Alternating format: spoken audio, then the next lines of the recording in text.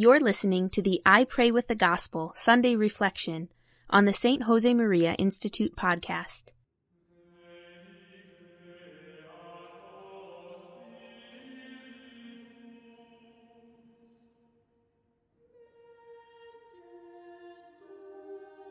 In the name of the Father, and of the Son, and of the Holy Spirit. Amen. My Lord and my God, I firmly believe that you are here, that you see me, that you hear me. I adore you with profound reverence. I ask your pardon for my sins and the grace to make this time of prayer fruitful. My Immaculate Mother, St. Joseph, my Father and Lord, my guardian angel, intercede for me. The 22nd Sunday in Ordinary Time.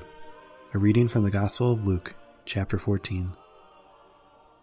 When you give a dinner or a banquet, do not invite your friends or your brothers or your kinsmen or rich neighbors, lest they also invite you in return and you be repaid. But when you give a feast, invite the poor, the maimed, the lame, the blind, and you will be blessed, because they cannot repay you. You will be repaid at the resurrection of the just. Generosity is about giving without expecting anything in exchange, giving until it hurts. When we give in that way, we are not just helping others, we are primarily helping ourselves. We are the first beneficiary of our virtue of generosity. There was a woman who, as a child, was crippled by polio. She became angry with God and was mean to everyone around her. By chance one day, she came into contact with the members of a parish who showed her a lot of love. She returned to that parish every Sunday, and her frozen heart warmed up. The parish started a campaign to raise funds for refurbishment. The woman surprised everyone by announcing that she was giving $45,000 to the parish. Her family was stunned. When they asked her where she was going to get all that money, she told them that since her childhood, she had been saving bit by bit in order to buy a handicapped van with a lift.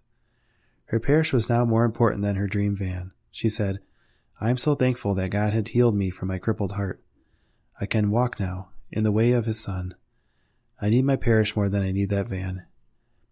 When a group of people heard of her sacrifice and experienced her radiant joy in her newfound freedom, together they bought her the lift van anyways. They remained anonymous, and when she was presented with her new van, there was a note on it from these parishioners that simply said, "Thank you for showing us how to walk with Jesus." Our generosity can change many things, but first of all, it changes us. It is in the giver's heart that changes with every gift. Then, once our hearts are changed, we can change the environment. Holy Mary, you can teach me about generosity. Help me to be generous until it hurts. I thank you, my God, for the good resolutions, affections, and inspirations that you've communicated to me in this meditation. I ask your help to put them into effect. My Immaculate Mother, St. Joseph, my Father and Lord, my guardian angel, intercede for me. In the name of the Father, and of the Son, and of the Holy Spirit. Amen. For the full text of today's reflection and other spiritual resources, visit the St. Josemaria Institute at stjosemaria.org.